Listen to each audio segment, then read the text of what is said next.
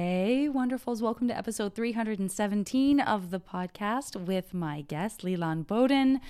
What a delight and a joy. I want to quickly shout out for your wonderful email, Dumo. I wanted to just thank you for that. And also a widespread thank you for those of you who were participants in some way in Max Fund Drive, whether you couldn't subscribe or donate yourself, but you helped spread the word, or you are one of the folks that upgraded and, marked my podcast as the reason or a reason. To those of you who have subscribed for the first time to Max Fun through the JV Club, I cannot thank you enough. What a just wonderful experience that was. Listen, I'm not a fundraiser at heart. As those of you who are long listeners know, I have not really solicited for anything like that in the past. And knowing that it's going towards supporting this wonderful network of people and helping me continue to make the podcast has made it just kind of a special thing. So thank you so much for that. I also want to remind people that they should come see me and hang out with me at PodX. That, of course, is May 31st to June 2nd, 2019. Guys, that's this year in the heart of Nashville at the Music City Center. It's hosted by the creators of LeakyCon, BroadwayCon, and Con of Thrones. And essentially, you're looking at a fan expo, an opportunity to meet and hang out with podcasters, but also sort of something along the business side of podcasting in the sense that podcasters are going to get to meet other podcasters and talk about the form and give advice and all that good stuff. So I'm really looking forward to it. If you would like to come, you can log in at PodX. You don't need to log in. Let's be honest. All you have to do is go to podx.com and then enter the JV Club code at checkout and you will get a discount, 10% off. I am also hoping to perhaps offer some sort of raffle. I'm just talking with the PodX guys to find out what needs to happen for me to be able to provide free tickets to some of you. So stay tuned and hope to see you there. I hope you enjoy the episode and let's let her rip, shall we?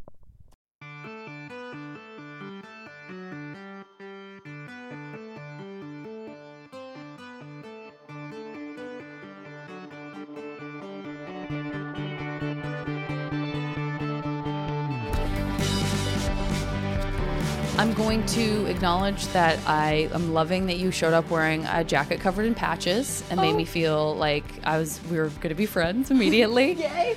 Now, are those all like you added to, or was it like you bought it No, pre-made? I bought this from a secondhand store in Utah and it came like That's this. amazing. So I don't know if someone did it or if it's what a just story. Yeah. It starts a lot of conversations that I can't add anything to because it's like, Estes Park. There's one Estes Park patch that's like right there where like a lot of people get married in Estes Park apparently. And that's Estes Park is the place where the hotel that I think The Shining was inspired by is there. Well, that's a fun fact. Yeah, I think Estes Park is that place. It's like this beautiful old kind of creepy looking white hotel up on the hillside. I finally have something to add. There you go. You can be like, remember that murderous hotel from Stephen King? It's this patch. That's Estes Park. Yeah. But there's like a little, because it's a random enough assortment that you feel like what's the story behind each one if they were added one at a time. Oh, definitely. Yeah. There's like a color scheme, but like this is a shopping bag that says Paris. This one says Wild Child. Yeah, fun. Wild Child, clearly. This one is a cat that looks like my cat, which is made to be. A little tabby. That's a tabby patch. That's a pretty cute one too. Yeah. Were you a kid who accessorized a lot? Like, did you have the sort of like, I've got these buttons because I like this band, or these this, or these that? Big time. I'm like a little craft. I was a craft kid, so I had one of those. My dad is an electrical engineer, and so he was working on circuit boards all the time while I was growing up, and he had one of those like large industrial like holds a bunch of screws drawers and stuff like that. Totally. And exactly that was for me. And I held things like bottle caps and soda can tabs and like all that kind of stuff. Yeah. Yeah. Was it even almost like, I'm laughing because I have a small version of that and it is absolutely for, I don't know what, but I think it is for tools and screws and nails. That's what it's not for. Cute. Yeah. It's like, but I almost felt like I was looking for, like, I was like, I guess I better collect these, because I would have an empty drawer and I'd be like, that drawer needs to be this filled. needs something. Yeah. You better get a bottle cap going. The same way, like, and the worst part is that I save things, and so if, like, you know, do you get like screeners? And so like some of the boxes are very beautiful and creative, and so it's like, well, I have to save this box, and now that I've saved this box, I have to put something in this box, like, and it's you have just to prove its worth. Yes. By then accumulating more stuff to put in the box. And so I have to like be really aggressive about purges, otherwise I look like a hoarder. Yeah. You know? Have you done the whole Marie Kondo? Oh, big time. Thing? Oh, yeah. I haven't yet, but I'm also not. I've always had a real joy of purging. Yeah. So it's not as you didn't. For need me, it. I don't need as much of a push, because I do get that itch to be like, I just want to get rid just of looking at your space, it's so clear that everything in here brings you joy. Like, it's clear, like things are cultivated and thought out. There's a picture of, what is this, an alpaca? I think, it's an alpaca. It's just like hard to have a bad day when that little face is staring out at looking you. right at you. I feel better already, you know, like everything feels very like loved and cultivated, and there's a very cool orange and blue scheme. I thank you for all of it. These are my goals. Maintain that it is shocking that a child does not live here, because there is a lot that looks like a child lives here. Oh, this is my problem on the regular. Like, good. Okay. Yes, I love a lot of colors. I love spirits, man. Yes, like, and I like to. Yeah, I need a lot of things. My places need to look very busy, and I love colors. So, like, my last apartment before I moved to Utah for my job on Andy Mac, was one of the walls was a whiteboard. I just painted it in whiteboard paint, and then I painted a little section in chalkboard paint. Yes. And then the chalkboard I also painted in magnet paint. So it was just like I could put a bunch of like sticky notes and, well, not sticky notes, things with magnets, and sticky notes. It all went up there. Right. And then the whiteboard, I bought every single color of the rainbow marker, and I would do everything. I would write scripts. I would do self-portraits, and I try to get it going for a while where I do a self-portrait every single day of the week. Oh, right on. And then like compare like, oh, this is what I was feeling this week, you know, because the self-portraits reflect kind of where you are. So you are clearly a very visual person. You sort of have that relationship too, because I'm the same way. I sort of have, I get uncomfortable thinking about like being the owner of stuff as being a consumer thing, because I do try to have the things that are around me be about like, what emotion does it conjure in me? What mood? Do I feel safe? Am I in a nest? Am I cozy? Yeah. Like, how does that all You don't need Marie Kondo. Like you are a version of she's her. She's pretty darn cute. Maybe I need her just because she's like the smileyest, cutest. She's a version of this alpaca. She herself sparks joy. Her wide open, just like joyful face. Yes. She came on the scene and it was just, I mean, that really was, she just like exploded immediately. It was amazing how much clearly people needed a little bit of happiness. A little bit of happiness that isn't related to material possession. Yeah. Oh seriously. yeah. Like it felt like a vitamin shot for the sickness of America. Well said. I'm sure she's somewhere going like, thank you. Oh, absolutely. She's on the floor of somebody's apartment praying, rolling to the space. around, being excited about the space. And so you mentioned your dad being an electrical engineer. Yeah. Do you also feel that the sort of visual, like, did your parents live that way as well, where they felt like their house was a reflection of who they were, or was that more just incidental? Oh, I'd say not at all. Not at all in the slightest. So yeah, my mom. And where is this, by the way? Okay, so I grew up in the Bay Area in California. Great, love it so much. And my mom's still up there, and my brother is up there too in his own place in Oakland.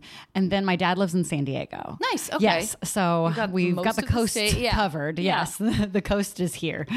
And yeah, I would say my childhood home was just about utility. It didn't look bad. It wasn't, but it was just like, yeah, this furniture my mom inherited from her parents, and so we have it. And and also I feel like, my background is I'm half Taiwanese. My mom's Taiwanese. And I feel like that's kind of a part of where she came from. I'm not sure how much of it is individual and how much of it is cultural, but it's just like, we need to seat a bunch of people around a table. So let's get those folding chairs from Costco. Right, you know, like that's utilitarian. Yes, those are our chairs, you know, right. And it's all about like what things can do. You know, we had 2 fridges in the house. Oh yeah. And like till this day, 2 fridges in the kitchen or one in the kitchen, not even in like the garage style. Yeah. Like, cause we needed the food. Everything's frozen. Like my mom like saved like frozen breast milk for such a long time in Ziploc bags. Oh wow. Like either from me or from my brother. This is the first I've heard of this. And I'm sure it's not that uncommon. I think this is the first I've ever shared this too. It's pretty, but that is, I mean, what? So she saved it longer than you guys were breastfeeding? Oh, yeah. She was like, I just might need this. I don't know. But yeah, it comes from that mentality of like, I just might need this. You know, my mom's very much against wasting food, you know, up down to the literal grain of rice, you know. So I'd eat a bowl of rice and I'd be like, I'm done. And I'd hand the bowl to my mom and she'd look at it and there'd be a couple grains left and she'd thrust it back and go finish it. Yeah. You know, like she's a little bit more lax now. I think in her like olderish age, she takes a lot of pride in like adopting American customs. Yeah. She was so proud. Like about a year ago, she called me and she was like, Lilan, we have coffee in the house because I am American. It's like so cute. And she's been American forever. Like I was going to say, when did she immigrate here? Like when she was like in her late 20s, early 30s, I think. So, but she's been here she was forever. an adult. She wasn't. She was an It'd be adult. amazing if she was like 15 when she came here and she still called you to say that's true. Yeah, that would be wild. But she's like had her American passport for like since she came here, you know. And she didn't come here. She met your dad. She met my dad here, and I believe that's like how she got her passport, whatever, through marriage. But like, yeah, like it's cute to see her change in this way. But yeah, a lot of I think our home aesthetic was based on kind of my mom's like cultural upbringing of like out of necessity. And then my dad, because he's an electrical engineer, everything's necessity. Like his place in San Diego is just very much like, it's like he's got a yoga ball in the living room. He's got posters up in his house that are informational alone, unframed. We're talking solar system. We're talking evolution of life. He just might need to refer to it. Yes. The periodic table. Yeah. Of course that's up there. Amazing. You know, and they're like in the living, they're not even like in like the office. They're like in the living room, what a man. Wonderful nerd. Oh, I love my dad. Nerd. I love it. A wonderful nerd is a great way to describe him. Well, no, because I was never the person that thought that was nerdy in a negative way. I was always a person who, if I walked into someone's house and in their room they had the periodic table of elements, I was like, oh, you're so much smarter than me. That you derive pleasure and meaning from wanting to have that represented. Oh, yeah. I was envious because I thought that's a way my brain doesn't feel like it works. Same. You know, like it's not in me to, although I did have a periodic table of elements magnet for a long time that went up on the fridge.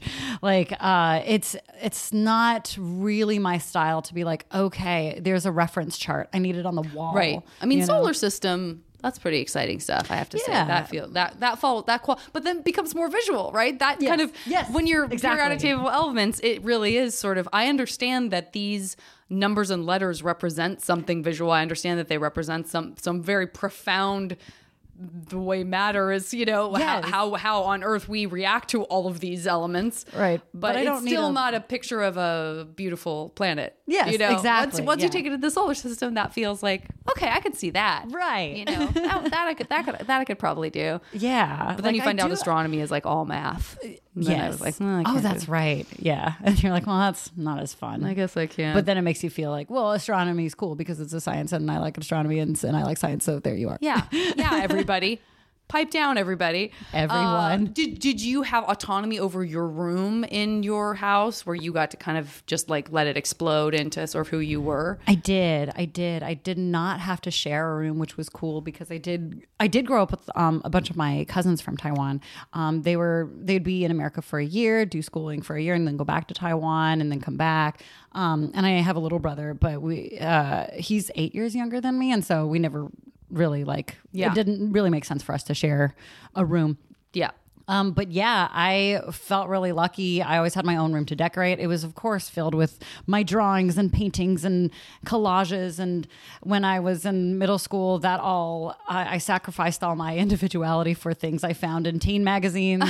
And so pictures of Usher and Hanson and like all went up on the walls instead. Isn't that those moments where you have a little more perspective when you're older and you're like, oh no, I was so creative. And then I sort of pulled all that this down. Must die for hormones assimilation. Took over and assimilation took over. Exactly. Yeah. Well, what was your high school like? Where in the Bay Area, if you don't mind my asking? I don't mind. Imagine if I minded. I can't talk about that. These are secrets. Yeah, I'm like, sometimes you're surprised by if someone's like, that's just too personal. And you're like, oh, okay. Okay. Yeah, especially like I feel like I get the sense from you that you're similar to me and just like open book, you know, it's like, yeah, let's talk about anything for the internet. Totally. But okay, I went to Castro Valley High School in Castro Valley. I grew up in San Leandro and Castro Valley. These places, for reference, are close to, I would say, Oakland or Berkeley. Yeah. Like those are the bigger cities that they're close to. East Bay stuff. Yeah. My high school was it was great. Honestly, I now look back with a new appreciation on it. It was a public school, and what was really great about it is I didn't realize how good my teachers were. Like my teachers were really passionate about what they did. I went back like a couple years ago, and a lot of the same teachers were still teaching.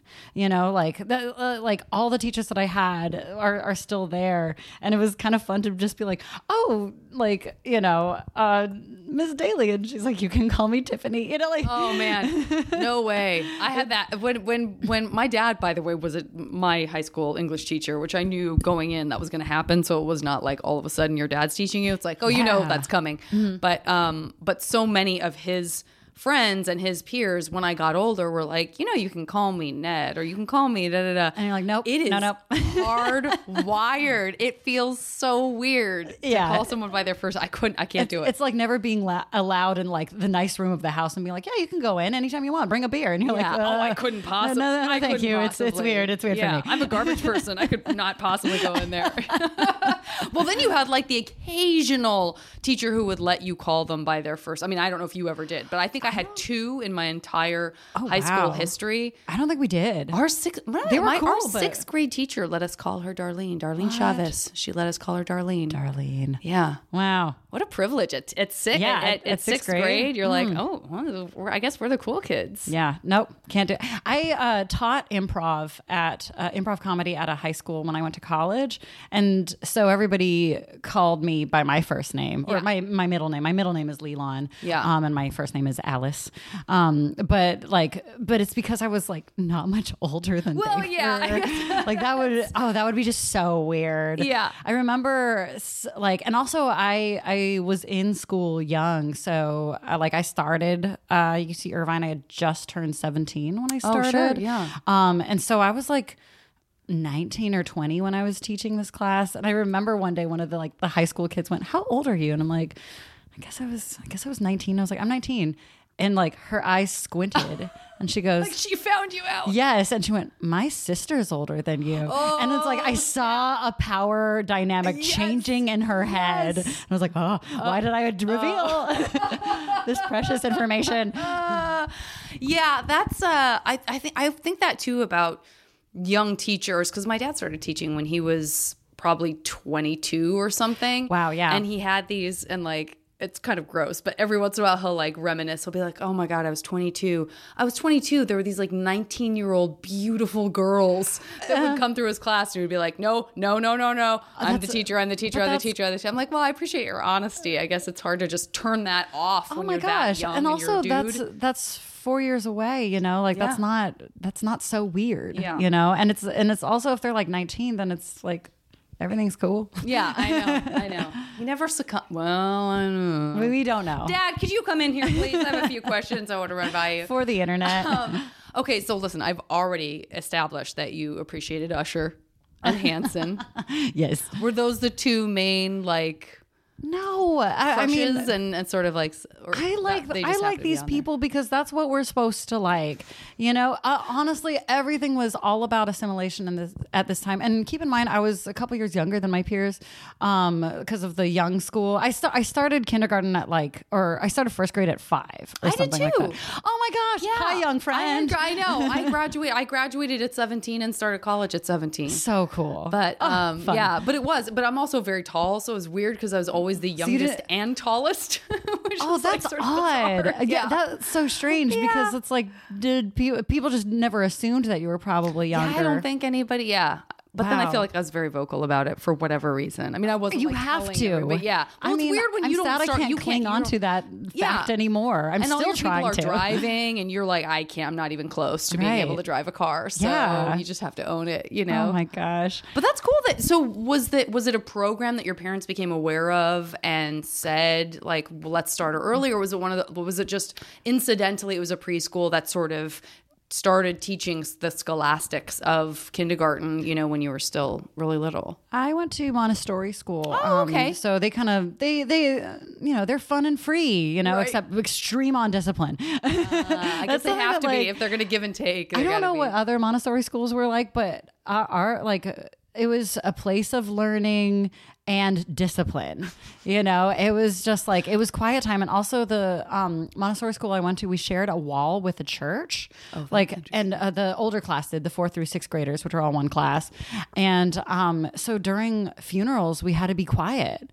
Isn't that crazy? And so it's just like we weren't allowed to talk. We weren't allowed to whisper, because there was a funeral going on next door. That's a very unique experience to being at school yes. and having to be quiet in observance of a funeral. What was so they kind of let you do that, and my birthday just kind of falls on that weird age too, where you're just either younger or older than anybody. Yep. And so apparently I didn't adjust to kindergarten well, and the school solution for that was like, well, just bump her up to first. It's like, she's having problems, let's make it harder. Right.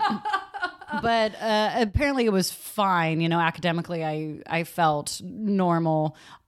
Socially I didn't really feel, I'm sure I was like super weird. I know this. I know it was super weird. Like there's a gal that I went to elementary school that I reconnected with in college. We were drama majors, and something that she said on the regular when we were in college is I never thought you'd end up this person. So I don't know if I was weird in elementary school and normaled out in college, or if I was like normal in elementary school and weirded out in college, but right. it seemed to like on the consistent baffle her. Yeah. But yeah. So by high school you're still kind of like, all right, let's figure out how to high school I felt like I normaled out. I felt like middle school was rough, not just because middle school is rough on everyone, but that's like a huge transition point. I was going from a private school to a public school.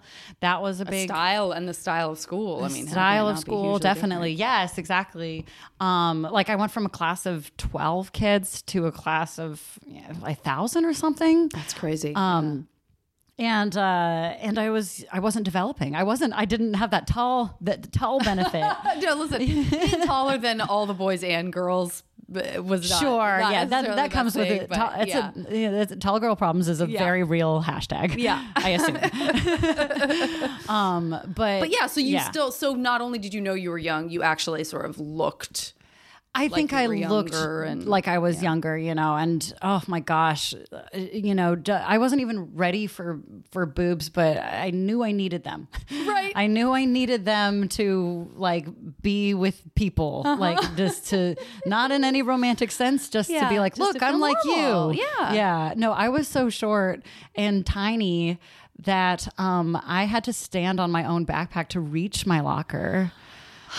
That's a good anecdote. That really puts it into the frame. Like, it's very easy to imagine. I was terrified. You're like, wait, my backpack is flat because I haven't got my books out of my locker yet, but I need my books inside my backpack to be able to reach my locker. How couldn't they give you one of the lower lockers? Terrible catch-22, because everything's assigned at random, and I'm not about to make waves here. Don't do it. I'm still hiding in my own hair. My hair was also like down to my butt and huge and thick, and I like just could completely cousin it if I wanted to and just hang out in my hair forever if I wanted to. Yeah. That's really the thing. I remember when I first, I don't remember when it was, but I remember the sort of like the anecdote that other people start telling people of like, well, if you have long hair, you might be hiding behind something. Like, oh, if you have short hair, that means you're not afraid to show everything you got. Because that's a real thing? It's a real thing. I'm sure I read it in like Sassy Magazine. Yeah, it's definitely in Sassy Magazine. But, yeah. But I feel like that definitely applies to my life.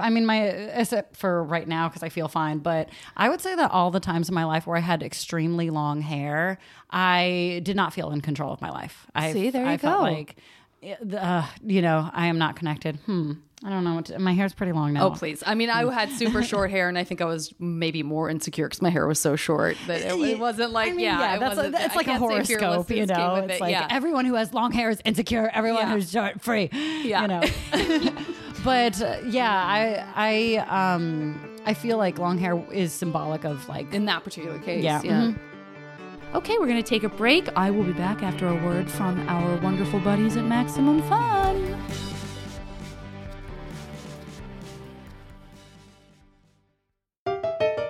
Hey everybody, this is J. Keith Van Stratton, host of Go Fact Yourself, a live game show here on the Maximum Fun Network. Make sure to listen to our next episode of Go Fact Yourself with guest Kurt Brownowler. I did a show in Flagstaff, Arizona, where the venue just didn't list that the show existed.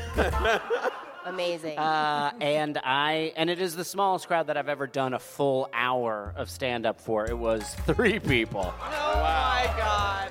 And Sarah Schaefer. Yes, I love crafting. It's my hobby. I have a craft nook in my home. You do? I do. It has all my supplies displayed in an adorable manner. Wow. Yes. Yes, applause. Applause for a nook. That's Go Fact Yourself here at MaximumFun.org or wherever you get podcasts.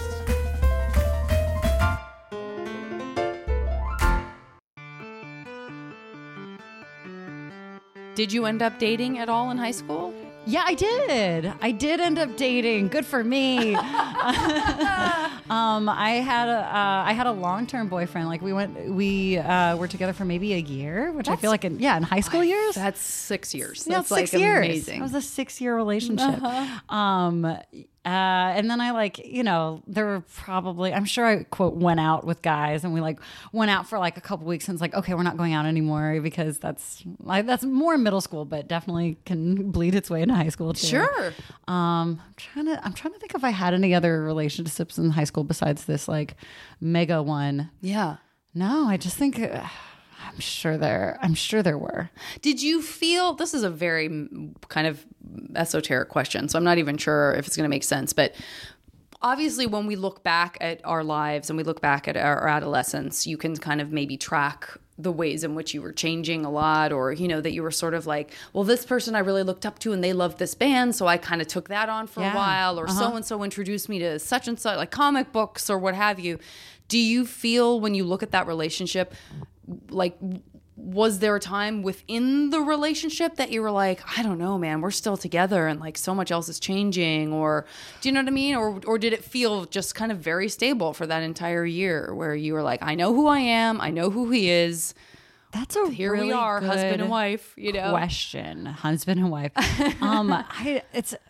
That's really interesting. I think this kind of persists to this day, where I feel like I'm a very social creature, and so I feel like in a lot of relationships that I analyzed in high school and continued to in college and beyond, I considered the social aspect in a really big way. And my boyfriend in high school, I'm outing him, Dave is his name. Dave, what's up, Dave? But I feel like he made a lot of sense to be dating him. Mm-hmm. So it kind of was almost like an external. He was another poster? He was another poster. Oh my gosh. So much discovery in this podcast right now. It's just we had mutual friends and he liked me. And we spent a lot of time together, and I grew, like, my feelings for him grew. I'm doing a show tomorrow called My Diary, and I'm reading literally from my high school diary. Amazing. And there's a lot of, like, of these calculated thoughts in this diary. Oh, yeah? Like, really? Where even at the time, like, you're like, this just makes sense. Yes, it's like, and he, like, I'm thinking about, like, what kind of boyfriend he would be. I'm like, oh, he would be good to me and he wouldn't be mean to me, you know, like, which is, well, what a low bar. Well, you know what though? Arguably, it's better than the person who, you know, so many of us are the people who are super drawn to the bad boy, yeah. the bad girl. Oh, yeah. You know, I've never been drawn to. Let me be attracted to this person who's going to shatter my soul. Yes, you know? yeah. At least you're being practical and kind of taking care of yourself. That's true. Actually, yeah. I guess I've been drawn to a bad boy before, but yeah, I feel like when it like came to like be serious about stuff, it was always like good boys, you know. Good boys, BOI. So yeah, I think so. That it started from like a calculated way, and then like I grew to like, you know, feel connected to him, and then like it's just like, I don't know, like things just, you know, were good, and then it's like, okay, we got to break up now, and then they were bad. What year was that? What, like, did it encompass? Junior to senior for me. Yeah. And he was a year, a grade below me. But I wonder if that came into play too, as you're getting towards your senior year, where there starts to become this recognition of like, this is coming to an end. Like, yes, I'm going to be I somewhere think else. I might not at have this like school. self-sabotaged that. So, can you say self-sabotage that? Is that a sentence that has two That's a subjects? really good question. I'm going to say you can. Oh, fun. My dad's not here. Dad, you're not really here, so please go back to Arizona where you actually are right now. Yeah, like, so yeah, I think that part of it was just like I knew it was ending, and I think I felt like also that was logical, you know. A lot of interesting things I'm discovering in the moment here. But it was just like, yeah, we're going to be ending, so whatever, you know. But yeah, it was still like a hard breakup. Like, I don't think I've been through a breakup that wasn't, that was like, all right. Yeah. But also, if it was before the end of your senior year, then that, like with every relationship that takes place in a school or a workplace, it's just so different than somebody that was in your life and then they're not in your life anymore versus somebody that you're still going to see possibly every day. It was close to the end of the school year, I believe. You didn't hold out until like, okay, now I don't have to run into you. Strategically timed. Very interesting. Because like the way, and it would be so interesting to like collect his thoughts on this too. I like, just because it's like the way I remember it was just like, oh yeah, it was organically not good, but also it was very well timed, you know? Yeah. Everything came to a head. Yeah. I guess. Yeah. Were you involved in theater in high school, or did you discover that later? Boy, was I. Oh man, was I ever. In middle school where I completely lost myself and identity, I always knew that I wanted to act, you know, which was weirder when I was younger because I was like I was social but not cool. I was just like always kind of dorky, and like middle school made me very shy, and I still knew that I just wanted to act, but didn't pursue it at all in middle school, didn't pursue it at all freshman year, and then sophomore year got back to it, and I was like, yes, this feels right. Sure. This is good. But yeah, I auditioned for every single school play. I couldn't sing. So if I got into a musical, it was always like under the guise of, oh, this group is called acting ensemble. And they're the people who don't sing. Right. Or like I was in South Pacific. Which is a fairly singy musical. I got to be Liat, who is, if you know the musical, it's the daughter of Bloody Mary, who maybe one of the most offensive Asian characters in musical theater. Oh my God. Maybe not, who knows? But it's her daughter. She doesn't sing. She's a main part in that musical, worked out. but she does not sing. All she does is speak French and then make out with some American soldier. and she does a little dance. Oh, this was kind of fun too, is that there were so many really good dancers at Castro Valley High that they had not only like one but like two dance auditions specifically for this musical. Oh my. And I don't think I made it past past the first round for this, but because I was Liat and she dances, I got like a 3-minute solo of dancing. And everyone else who auditioned twice or whatever, Yes. were like, I mean, it was just as good as it could have been coming from me, but hey, cool.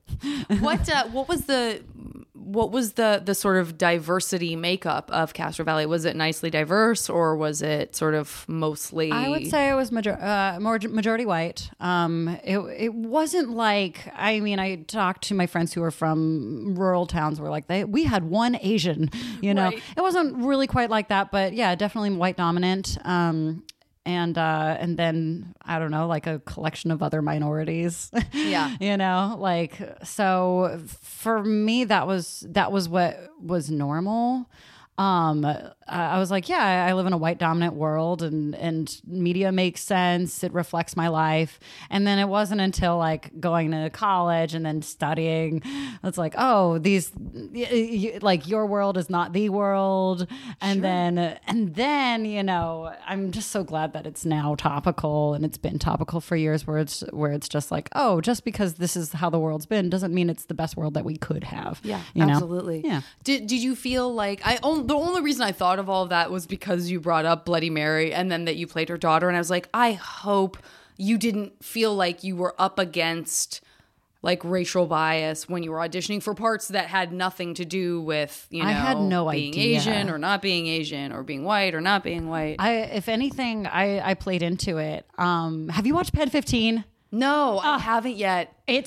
I know. So good. People are telling, I got to write it down because I just keep forgetting. It's just fantastic. And especially like, you know, it's made for people like us, you know, Yeah. all the specifics are so like, it's all about like AIM and, you know, all AIM, the best way to describe it.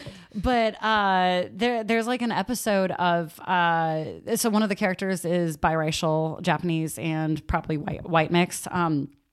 It was haunting to see this character play out her middle school experience on TV because it reflected so much of my own, where like they do like a spoilers coming up. I mean, you can't really spoil it. It's a fun scene. It's not like it's, you know, lost. Yes, exactly. Like everything hinges on a secret. Right.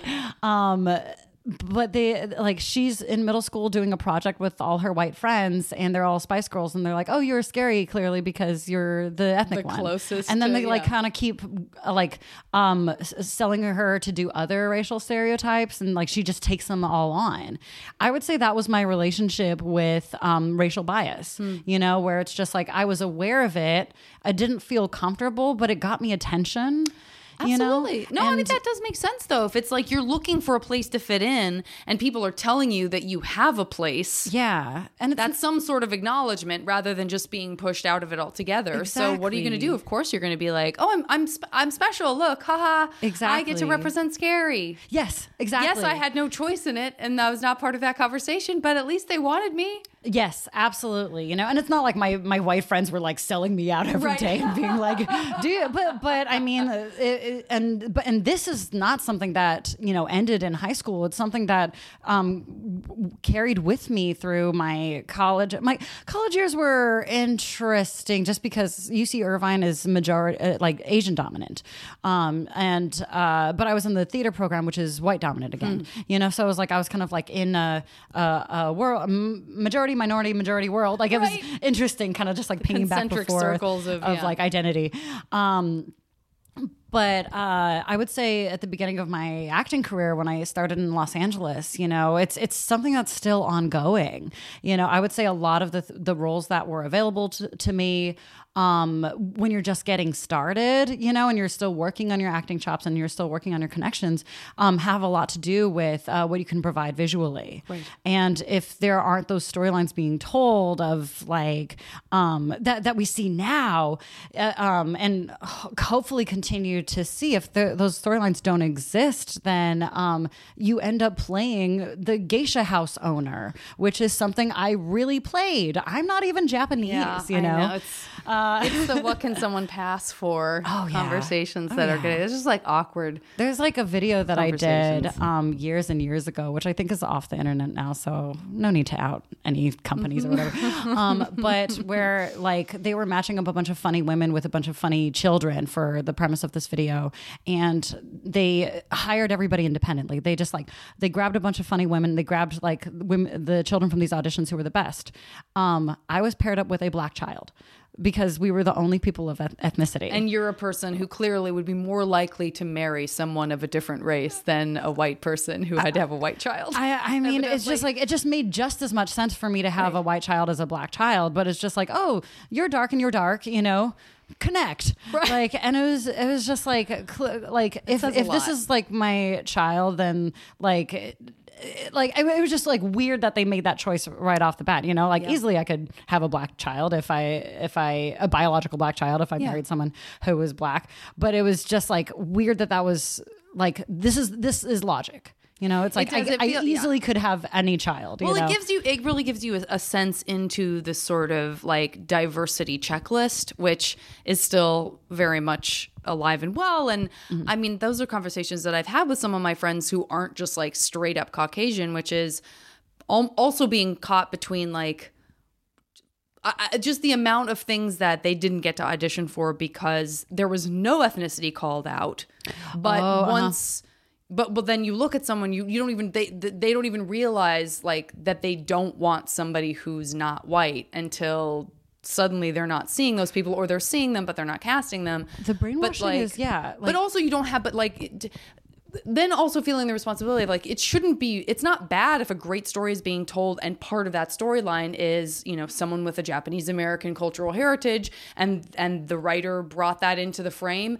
But also if it's just like a story about three adults living together and they could be any race at all.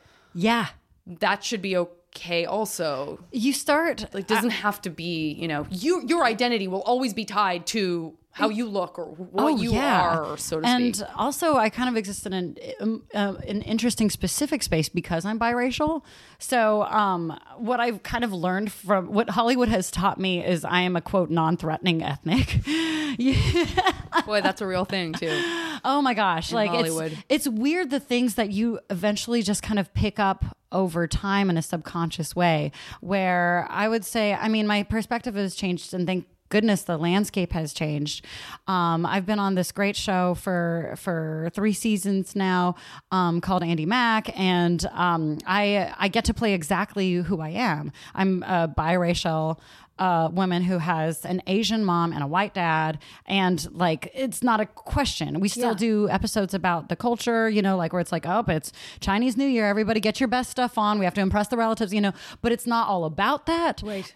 So like that is a new experience for me. But I would say before that, you start as like an actress, you start like pitting yourself strategically, where it's like, okay, I'm looking at this pilot, I'm reading the breakdown, they're not going to want me for the lead, they will read me for the best friend. Right. You know, like by the way, meanwhile, I'm on the other side going, I'm never going to get the lead, but they're only going to read me for the lead. Why can't I read for the best friend? I want to read for like the weird. I'm weird. I want to be able to be weird, because when I go in, they look at me and go like, this could be leading. And then I open my mouth and they're like, no. Like we both know this information. It's never in the breakdown. It is never in the breakdown. Like, but you're just this. Reading between the lines. Yes. Like it's how interesting that it becomes a part of what we don't even have any opinions on it or feelings. It's just like, okay, cool.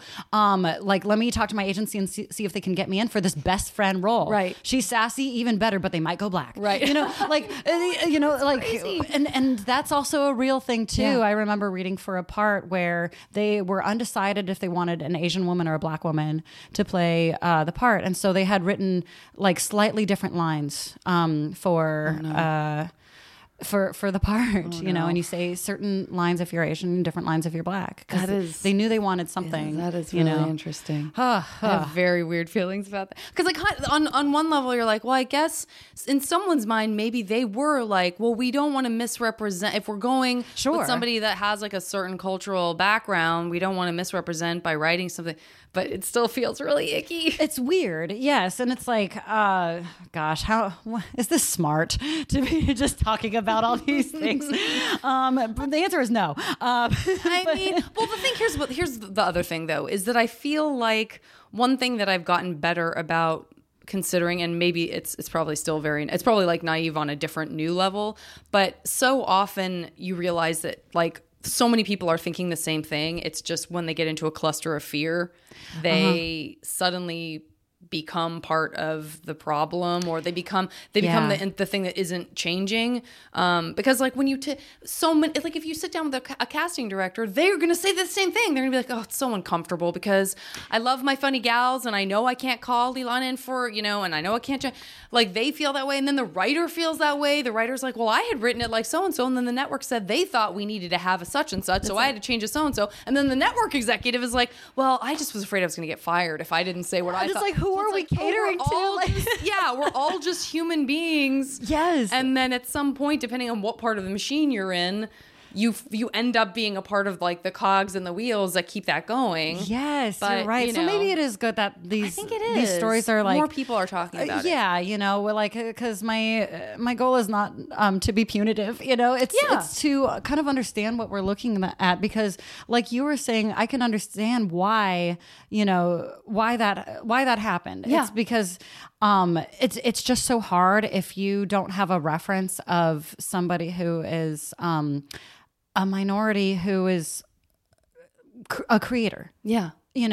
Like then you're like, okay, I know like everybody's acting with their best intentions. It's like, I want my show to be diverse. How do I do this? Yes. I'm going to start from ground zero here and just say anyone. And I want to be respectful. So I'm going to write differently for this race and this race to show that I know that they're different. Exactly. And at the same time, it feels different just being on the other end of it. Exactly. You perfectly articulated it. Listen, you're not going to get in trouble. You're not going to get in trouble. Except maybe with Dave. I don't know. Because Dave, a year together, he probably has a lot of thoughts. He probably does, like with the last time like we connected, which I think was just like an Instagram message, things were cool and stuff, I'm sure makes me happy. Fine. But yeah. So how did you dress? Like, what was there a sort of particular, not a clique, but was there in high school? In high school, yeah, like a group you would have been associated with on some level, good besides the theater kids, or maybe it was like the theater kids. Do you know what bracelets are? I wore all of them. I wore bracelets up to the middle of my forearm. Amazing. Because hey, we're all just doing jangly our best. Or the cloth. Not jangly. They were just like thick plastic. I made it myself. Friendship bracelets, lanyards, you name it. It went on the wrist. That stuff, depending on what mood I'm in, that stuff tends to accumulate on my wrist now too. Yeah, no, I'm not a bracelet person anymore. Weirdly enough, I need my wrist to be free. But for whatever reason in high school, they were all there. Yeah. I'm so excited the things I wore in high school are like coming back. Like we're talking, tank tops with giant jeans, the biggest jeans you've ever seen. They're so big. What is she hiding? We're talking chokers, lots of necklaces, lots of bracelets. I guess I wasn't solidly one category. I hung out with theater kids and punk kids, and there was a big overlap at my high school too. And like there was a lot of overlap between punk kids and improv kids. Oh, right. Too. So the fact that there were improv kids is very impressive, because that was fun? Not a thing. That was like the club had just gotten started my sophomore year, and it was like the first time I felt like, oh, here's something that like is really truly mine.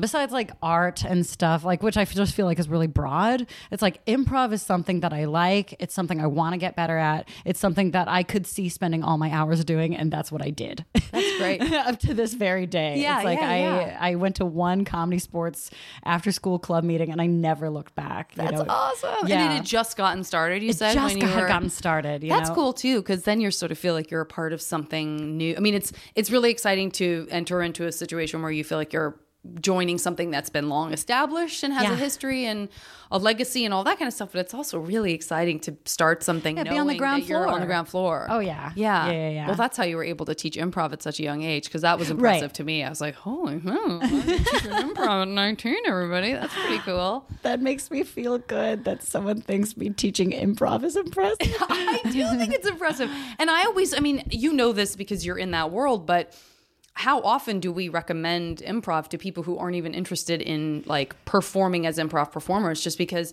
I mean, I hope that it did all the things that we like to think it does, which is, you know, make you quicker on your feet just in life, make you more sociable in life. My goodness. Make you more daring or confident or willing to fail. How about that? That's a huge one. I feel like I owe everything to improv. You know, like I feel like everything you learn, especially in long form improv, can be applied to your life. I feel like because I'm such a people pleaser and I want to be liked and I want people to like me and I want people to feel good.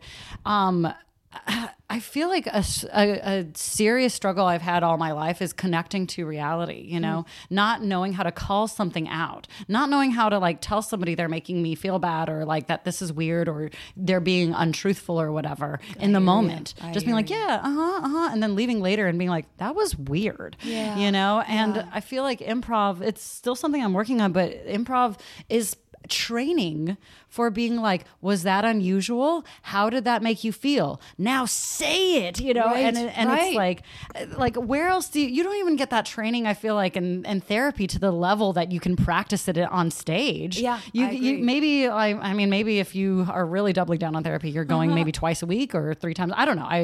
I'm not in therapy, but it's something that I could do, maybe should do. But when you're doing improv, you know, especially if you're a big fat nerd like I am, you're trying to get up, you know, at least 3 times, 4 times a week. Especially when I first started, I would try to perform 4 to 5 times a week. So it's like that repetition. Yeah. You know, you had the hunger for it. Well, it's true because a lot of the time you kind of feel like, it's funny because I say this about like doing escape rooms also, which is that you do one and whether or not you get out, you kind of feel like you just started to warm your brain up at the end of the hour. And I think that's true with improv too, right? Is that if you do one show at the beginning of the week, it almost is like you feel like, okay, got it. I got that. Now I'm in the zone. Yeah. But now I have to wait till tomorrow night to do it. But that there's this cumulative effect where you do feel more and more on point the more often you do it. And I feel like any experience makes me want to do it again. If I have a bad show, I want to do a good show to redeem myself. If I had a good show, that feeling's good and I want to do it again. You know, like there's no show that I can have that makes me not want to repeat it. Absolutely. Now, how often are you in Utah, and is there a place for you to express that there, or is your schedule so crazy that there's no room for that kind of stuff anyway? It is so crazy. It's been crazy every year. The first season was 4 months, second season was 8 months, and then this season was 6 months, I think, you know? So that's a good long while. It's a good long while. I found a place through a friend in Ogden called Sasquatch Cowboy that does long form improv. That's a pretty cute name. Isn't that one of the cuter names? It cute. Me and my best friend Wilder, who also does improv too, we'd almost road trip because it's like an hour away. Man. But in Utah hours, that's like 15 minutes because there's just no traffic anywhere. Right. But yeah, after a day of shooting, because we'd shoot on Saturdays, we'd drive up and perform. Okay, see, that to me is super impressive because for me, after a day of shooting, I'm like, I can't wait to sleep in a bed. But yeah, I just want to do it a little bit. It's not like we really only made it out a handful of times, but it was just more than I would have done. It was so great to just have a little taste. Sure. And so they have a regular group, and they would just have you come and sit in. Yeah. They were generous about like being like, yeah, come and guest with us. Yeah. Do they do long form or do they do? Now I'm really they do nerding both, out. Long form and short form. Got it. And And you have a preference for long form, yeah? Or I have a preference for long form. Yeah. I mean, I'll do short form any day. It's great. You know, I spent years in college. That was our troop. And then high school was our troop. I think short form is more gratifying. It's easier to teach and it's easier to do. It's, you know, like just firing off these quick pops of energy. And it's more accessible. Like long form, you have to be really good to win over an audience who's not familiar. Right? Yeah. There's a sense of like, if it's great, they kind of just feel they must have misunderstood and that it was scripted. That I have heard has happened before at Upright Citizens Brigade. A friend of mine told me that these people walked out and demanded their money back because they thought they were seeing a scripted show and they thought the show was being disingenuous. And she had to explain that. I think it was an ASCAT. It was like a really good show. Right. Yeah. Yeah. It's like, well, come back next week and so you can understand that. Like, no, they're just doing this. Yeah. You know? That's my goal, I think, in life, to do a show that's so good. That's so good. People walk out. I want my money because they think it's scripted. Wait for it. It's a cool reason, kind of. Yeah. I've already accomplished the first goal, I think, in my many years in black box theater. Oh, indeed, my friend. Oh, it's time for a quick break. I will be back after a word from our friends at Maximum Fun.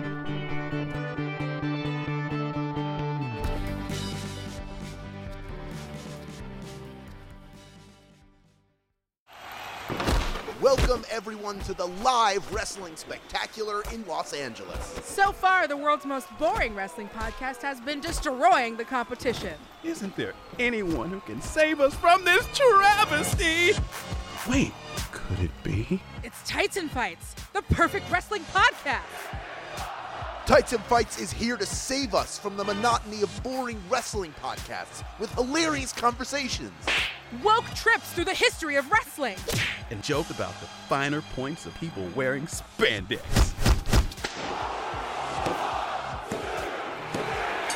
What a match! And the Tights and Fights podcast will be back every week. Thursdays on MaximumFun.org or wherever you get podcasts. Please, these hosts have families. Tights and Fights podcast. Tights and Fights.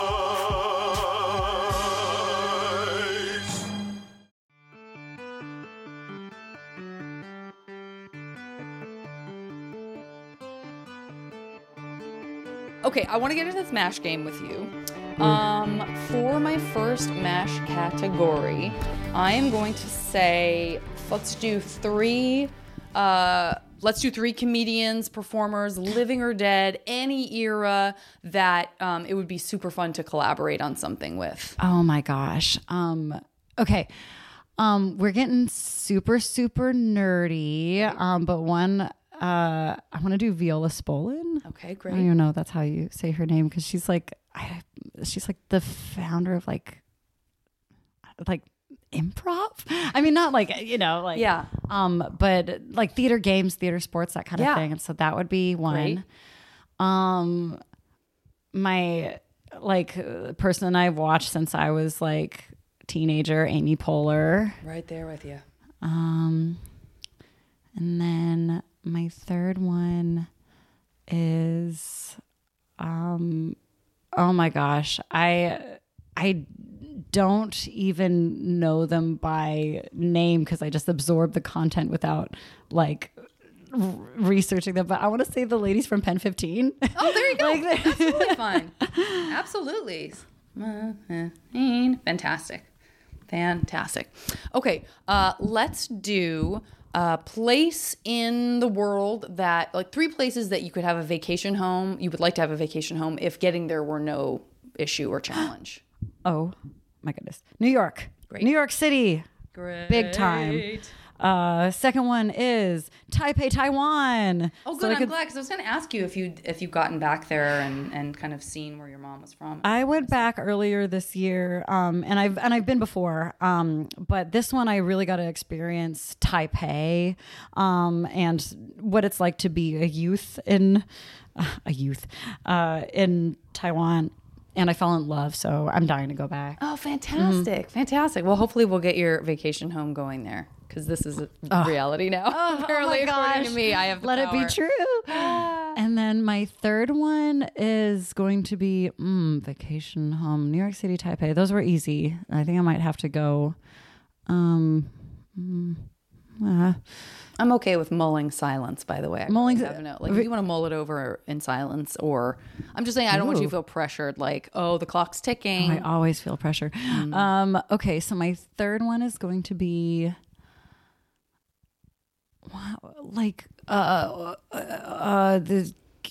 like an organ. Great. Like, yeah, talk it out. Talk it out. An organ. This is MASH therapy. MASH therapy. Organ. Wonderful. See, I don't need therapy. I'm getting it through MASH. That's right. Okay, so somewhere in Oregon, somewhere in the beautiful, woodsy, green state of Oregon. Yes. Fantastic. Couldn't agree more. I feel the same. Okay, next category. I always got to put this in because it's one of my faves. In this reality, maybe there's a food or foods that you're allergic to, or the calorie count, or it's ethically it doesn't feel great. In this alternate universe, you can have any of these three things, and you can do a category or like one specific thing in perpetuity, zero ramifications for anyone. So these are like guilty foods. Okay. I'm going taffy. God, I could have just said guilty foods. You really made it succinct in a way that I seem unable to Guilty do. foods can mean a lot of things, so I'm glad you explained it. Yeah. Taffy, because I can't do like real sticky stuff because it pops out all my fillings. Yeah. I have weak teeth. Yeah. It's like they made when you really think about it, you're like, wait a minute, why are we making delicious candy that all it does is ruin everyone's teeth? I mean, awful. sugar is one thing, but then when you add on top of that, like the substance that basically it's the cigarette of the candy world. That's right. It serves no purpose except to make you worse. Okay. Taffy is one. I'll do like veal, I guess, Yeah, I'm sure that's a popular one because like my general rule is like I used to be vegetarian. I'm not anymore, but I have a general rule of like free range meats and no babies. Yeah. Except for eggs. Yeah. But they're not babies yet. Agreed. I love eggs. Agreed. And then my third one, taffy, veal. Weird. A guilty food. Let's see, something that is it's just not good to eat too much of. Or, by the way, it could also be something that you can't get readily. So if it's like, this one dish I had in Taiwan, like, oh God, I've never been able to, like, I would even try to find the fried rice that I got. Blah, blah, blah. Ooh, okay. I don't know if that helped or hindered. It opens it up. Scope. I think then my special thing. What are something maybe expensive? Oh, good. Yeah. Like I would say sushi that you can catch right out of the ocean. Great. Sashimi that's right out of the ocean. Oh, yes. I got to the first time I had like a long trip to Taiwan as an adult. I went with my boyfriend at that time, and we went to Japan, and we got to eat at a restaurant that serves you sushi that they catch right out of the ocean. Oh, you have to get there at like 5 a.m. or whatever. But yeah, they just pull it out of the sea. That's pretty amazing. Chop it and give it to you. Boy, that is a rarity. Okay, let me just make my note that it's right from the ocean! ! Okay, 3 movies that you can jump into. You're not a character in them. You're just in that world. You can hang with the characters. So you're not reliving the plot. You're just like, it's just like an escape into that movie. Oh, okay. Like I get to absorb that reality. Ooh.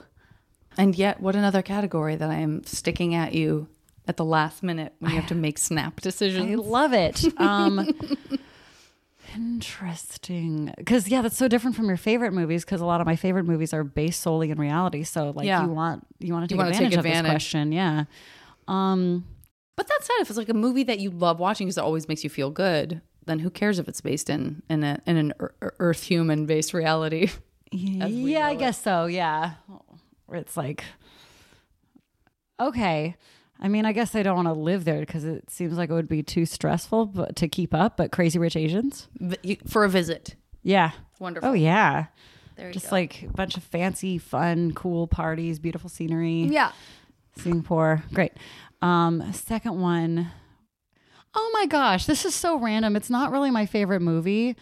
Adventureland, I think it's called. Yeah. Where it's at a theme park. Yeah. You know what's why this one comes to mind is because I remember watching it and kind of feeling like that joy of being like in your late teens or whatever, your early 20s, and like that special simplicity of like having a crush on somebody who worked at a booth and your like stupid summer job, and your whole life was just like summer job, and then you hang out with your friends, and like you've got like your friends and you're meeting new people, and just like possibilities just feel so agreed alive. I absolutely know exactly. Weird that one of my fantasy worlds involves like a summer job you hate, but you get it. I know, but it's you all get part it. of that same. Yeah.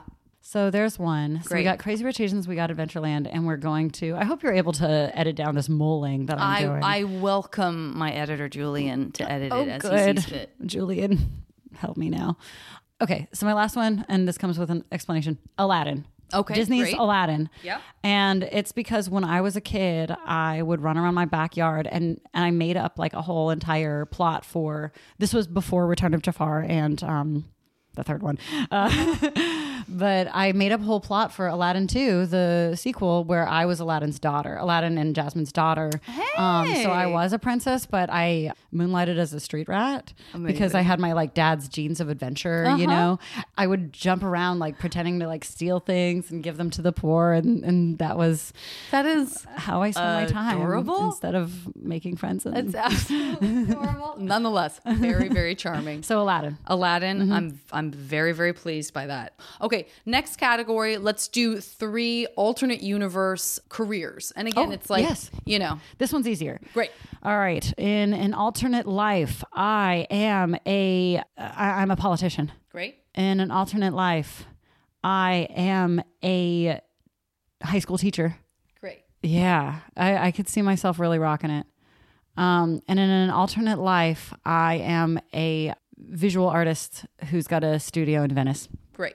Well, let's do that then. Let's do 3 sort of visual art skills that, I mean, it can be tactile, you know, anything that's like not music or performing, but that has a sort of artistry to it. Yeah. That you wish you were just like perfect at. Okay. Like, oh God, I'm amazing at this.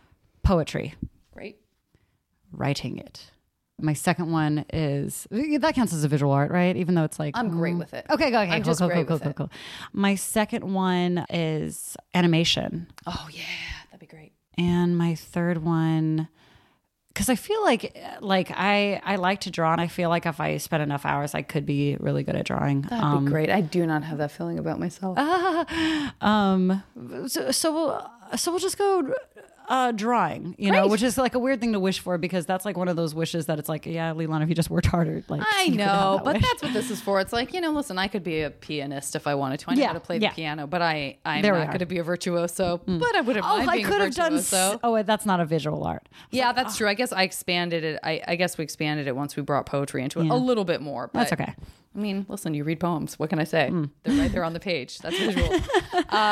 Okay. Next category. This is a MASH game that usually involves romance. So this is 3 people. Again, any era. Could be a character from something. Doesn't have to be a real person. 3 people that you are going to spend some time with romance style in this alternate universe. Okay. I found the shirt at a thrift store and I bought it. It's a shirt that says "I heart Joseph Gordon-Levitt," so he's got to be in there. Wonderful. My second one is, I feel like at this point it's so outplayed to say the fox from the animated movie Robin Hood. Wait. Has anyone ever said that before? I feel maybe one person. I feel like we all know it. It's like we all have a crush on the fox from animated Robin Hood. All right, it's in. I support it. I very much support it. Okay. And then my third one is, I know there's good answers to these questions. I love that you're like, we all know we have a huge crush on Robin Hood the Fox. Like we do. It's out there. I love it. There's pop culture reference at this point, and my favorite part is that something. It's like that was something that was a collective consciousness. Yeah, where one person said it, and we all felt like dominoes, and we're like, yes, we don't know what it is. Yeah, that's a sexy fox. Oh, satisfying. A foxy fox. My third one is, okay, this is weird. So I'd have to be. No, that's too weird. when I watched Almost Famous, I was like a lot closer to the age of the main boy, and he just like won my heart. Yes, listen again. This is sort of the suspension of all of that. It's like you're not saying you yourself in your body at your age right now wants to be with a teenage boy, but if it fulfills the idea of like on some level that essence, like that feeling, and that experience, I'm the character of from Almost Famous. Yeah. If I were a teenager, he's so adorable. He just like that vulnerability is just like, it's raw. Kills me. It's raw. It kills it's me out there. Yeah. What did I just see him in? Because he doesn't work as much, but he was a cop on something like a Fargo type thing. But I don't. think that's really? What it was. Was He's he out in? there. I think I'm getting my child actors confused now. Was he in Haunting of Hill House? He might be. I honestly don't. I think know. I'm getting my child actors confused. I saw him crop up someplace recently, and I was like, there you are. I'll have to look it up. Okay, final category. Ooh, final category. Ooh, now the pressure's on me. Are you just making these categories up on the spot? Listen, I don't think any of them are ones that I've never done before. Sometimes something is so unusual that but this is very impressive. Well, I try to tailor it to the conversation. I don't want to stick you with something that you're like, I don't care about that. Why would I?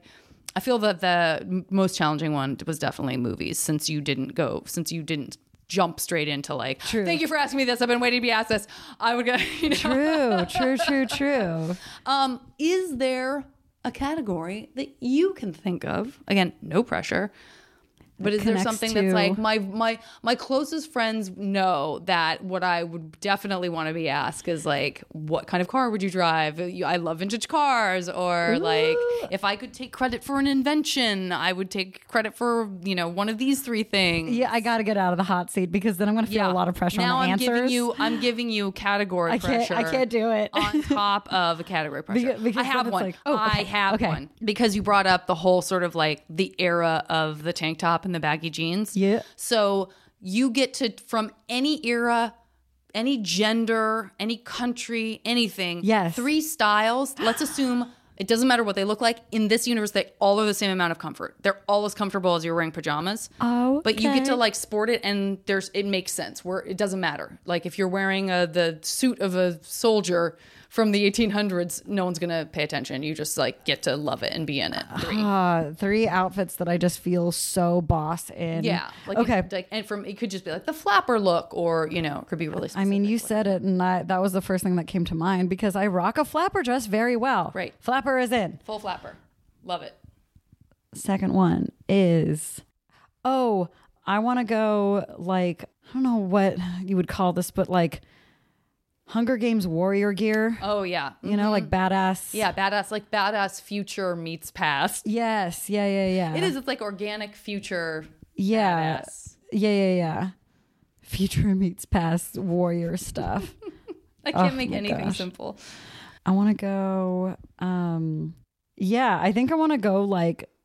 I want like Sailor Moon stuff to be totally normal to wear. Right. I feel like I would feel so happy and cool. Yes.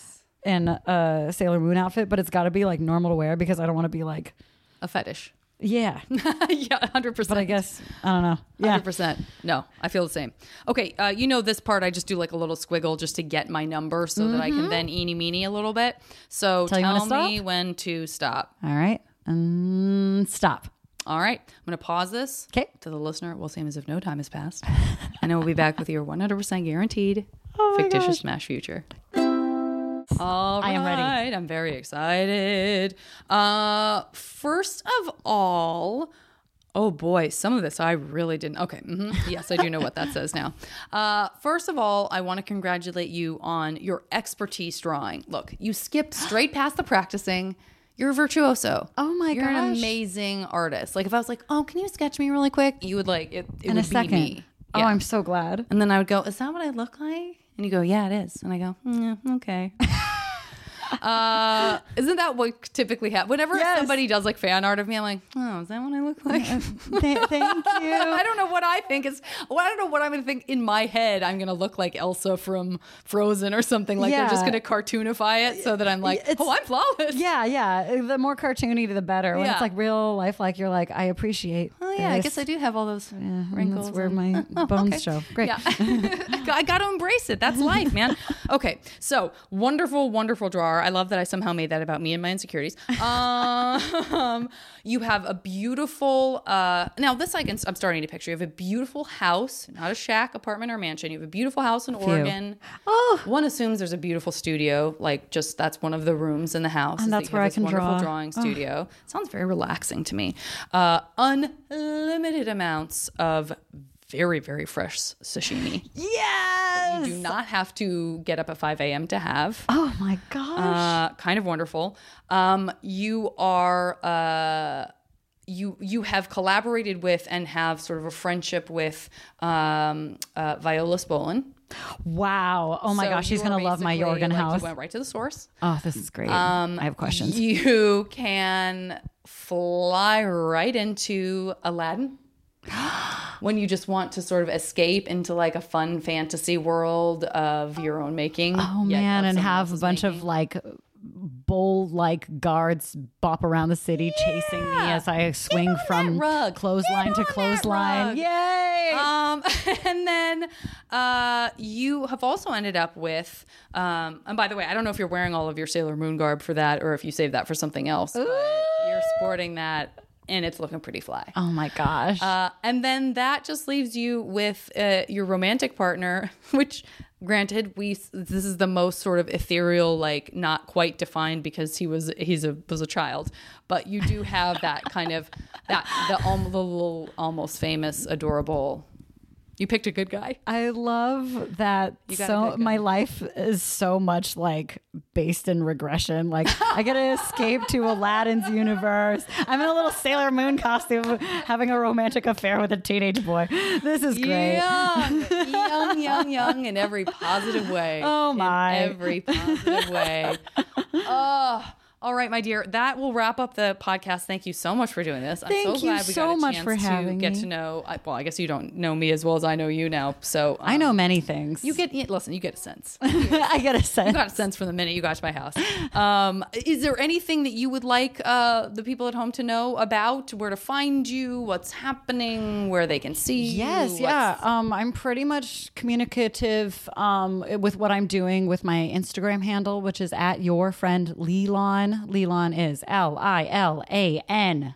That's how it's spelled correctly. Lilan. Yes. At your friend Lilan. Yes, you have many followers on Instagram, if I remember correctly. The Andy Mack fan base is supportive and wonderful. Yes, that is a perfect place to find you. Andy Mack is a beloved show. It's one of those shows that I think people say now when they talk about doing certain kinds of programming. They're like, but we want it to be good, like Andy Mack. Do you know what I mean? My heart I feel has like filled. I've been part of those conversations where someone's like, so this is the kind of show that we want to do. Like, we want it to be really good, like an Andy Mack type show. Like it's being used as my heart is so full. A paradigm for it's great. I haven't heard it said in that way yet, and that just makes me want to cry and laugh and hug you all at the same time. You can do all of those things and more. And more. What's happening now? Now we do what you're like, please don't touch her. There's no reason. Janet, what do you do? Janet. Thank you again for doing the podcast. Thank you for having me. You wonderfuls. I will talk to you next time. The show is recorded by me and edited by Julian Burrell. And as always, the JV Club theme song is Back Before We Were Brittle by the amazing Say Hi.